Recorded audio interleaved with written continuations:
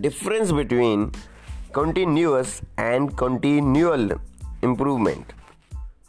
As per clause number 10.3.1 or 10.3.1. Hey there, I'm Arun Sharma. I'm founder of Submastery. Submastery is helping quality and working professionals in getting ahead in life and career. So if you see, this word continuous was used way back in 2000 in ISO 9000 standard, but now after that continual improvement word is actually used. So what's the difference between these two? So if you see, these two words have different actually meaning. So when we say continuous, think about this, like in the x-axis you think of time, and the y-axis you think of a performance. So what happened, in the case of continuous, it's like a straight, right? With time the improvement will happen. And think of a slider. How does a slider works? So slider is like a slant line, okay? And you remember in your childhood you will run from the front and the slider, and then you will try to get on that, and if you sit in between, right, you will come down, okay? You will come back to the original position. So it's like a slant line. And what happened in that, there is no standardization. What happened that there is no review, there is no check. So it's like that it's like a hill, okay, and you have to climb always. There is no place to rest, there is no place to think, there is no place to review, there is no place for standardization. So what happened in continuous, it's a kind of improvement wherein there is no standardization, and it's like a hill, and it's like a slant line. On the other hand, what happened in continual, it's a step by step improvement. So think like steps. It's a step by step improvement. So what is the advantage of step by step improvement?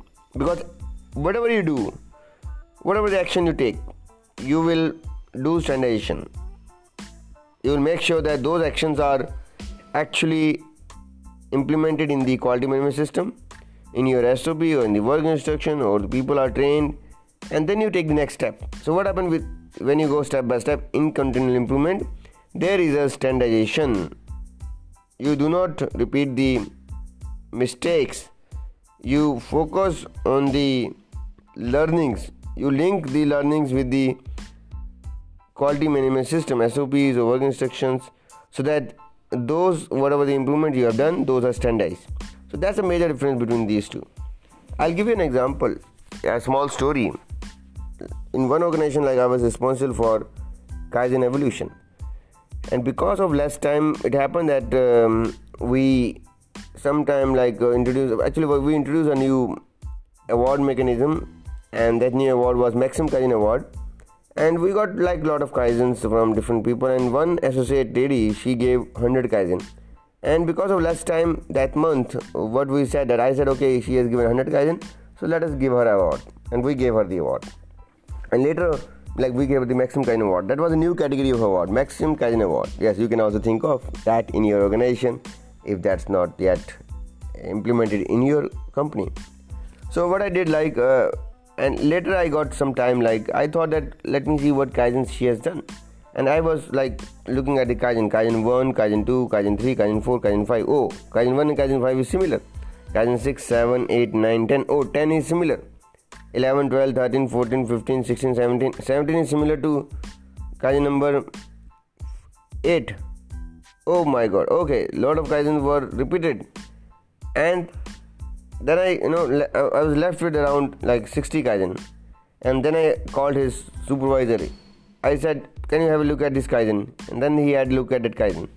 And he said, sir, this Kaizen was done 1 year back. This was done 2 years back. This Kaizen was already there. So out of that, we are left with 20 Kaizen. And those actually she has done, right? So I thought that, okay, let me go and go to the floor. Because I was thinking that if she does Kaizen, that many Kaizen, when she does production, because that's really very challenging. So those 20 Kaizen or improvements she has done. So I went to the shop floor, and to my surprise, I found only just in a gap of like around 30 to 40 days, only 2 Kaizen were sustained, 2 Kaizen were there. Rest all other Kaizens have come back to the normal, that means back to the position, back to square zero. So only 2 Kaizen were sustained. What is that example? It's an example of like the continual improvement is not sustained. That means there is no standardization, there is no sustenance, and that is what you need to focus when we talk about continual improvement. So I hope you got the learning. Like in continuous, there is no stoppage, okay, and it's a continuous wherein there is no standardization. In continual, it's a step-by-step improvement. There's a standardization which is involved, like the example I gave you. So there is no like advantage in doing so many Kaizens or lot of Kaizen unless and until you focus on standardization, unless and until you focus on step-by-step improvement. So I hope you got an understanding. That's the difference between these two words. Now the word which is used is continual improvement. Okay, so do share this podcast with your friends in your WhatsApp, Insta or Facebook, wherever you can, because sharing is caring. And you are listening to Sub Mastery Quality Podcast. I'm your host Arun Sharma, signing off. We'll see you in another episode.